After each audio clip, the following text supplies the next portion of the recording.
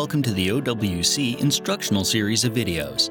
In this installment, we'll show you how to apply our Bluetooth shielding kit for the 2012 Mac Mini. This kit resolves Bluetooth interference issues from USB 3.0 devices.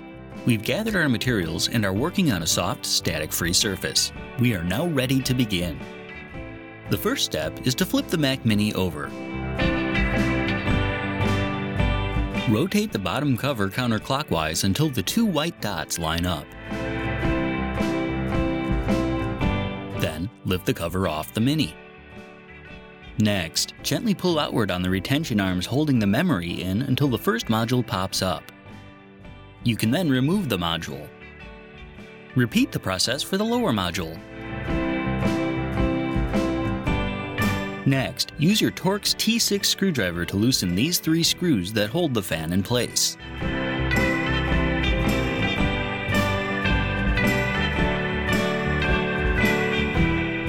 Lift the fan up and over to the side. Then, using a nylon pry tool, gently lift up on the wire end of the fan connector until it comes free. You can then set the fan aside. Next, remove the Torx T6 screw holding in the cowling.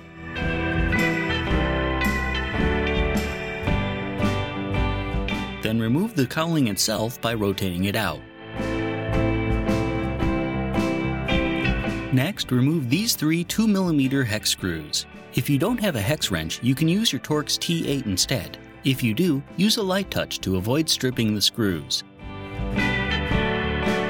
You can now remove these two Torx T8 screws.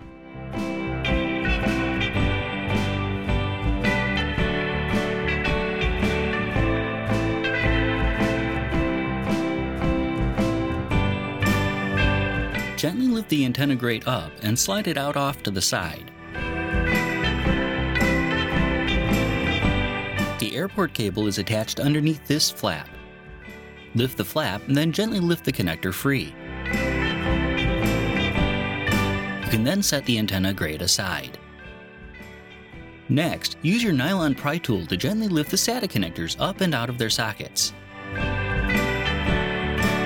Then, remove this Torx T6 screw.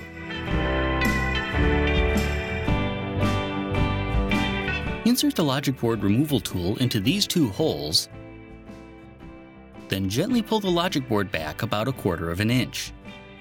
You now need to detach the IR sensor connector by gently lifting up on the wire end with your nylon pry tool until it comes free. Pull the logic board back a little further so you can detach the power supply cable.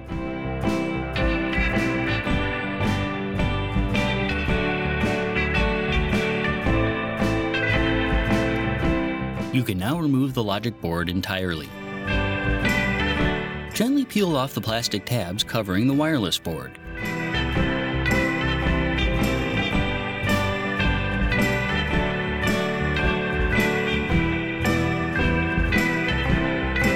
We'll want to cover this area with the new shielding.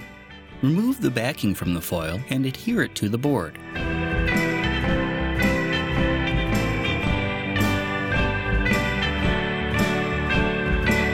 You may then place the plastic tabs back into their places over the wireless module.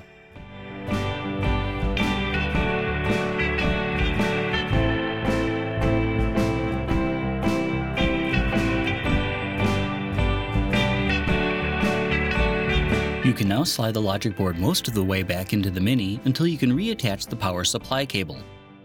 Simply line up the connectors and slide them together. Push the board in the rest of the way and you can reattach the IR sensor cable.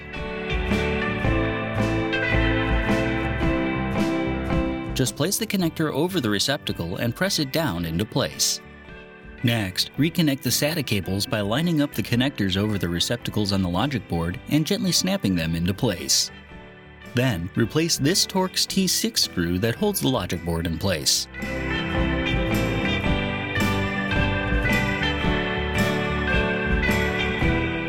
Peel back the black plastic tab that covers the airport antenna connector, line the connector cable up with the connector on the board, and push the two together.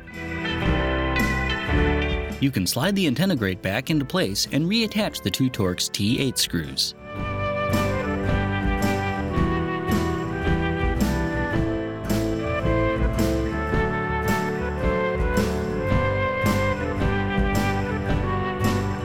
You can now reattach the 3 hex screws around the edge. If you're using your Torx T8 screwdriver to do this, you need to be extremely careful not to tighten them too hard or you'll strip the screws. Next, slide the cowling back into place and reattach the lower screw that holds it in.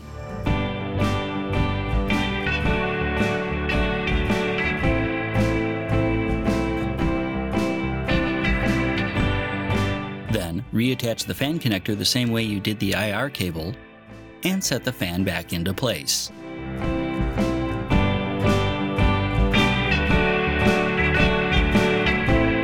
You can now secure the fan by tightening the 3 Torx T6 screws.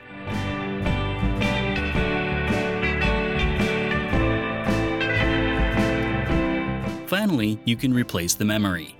The notch on the memory modules line up with the pins in the memory slots. Place the first module into the lower slot at about a 40-degree angle until it's fully seated. Then push down on the outer edge to lock it into place. Repeat the process for the top module. Put the bottom cover onto the Mini, making sure that both white dots line up. Then, rotate the bottom cover clockwise until the black and white dots are aligned. You may now flip your Mini over, hook it back up, and turn it on.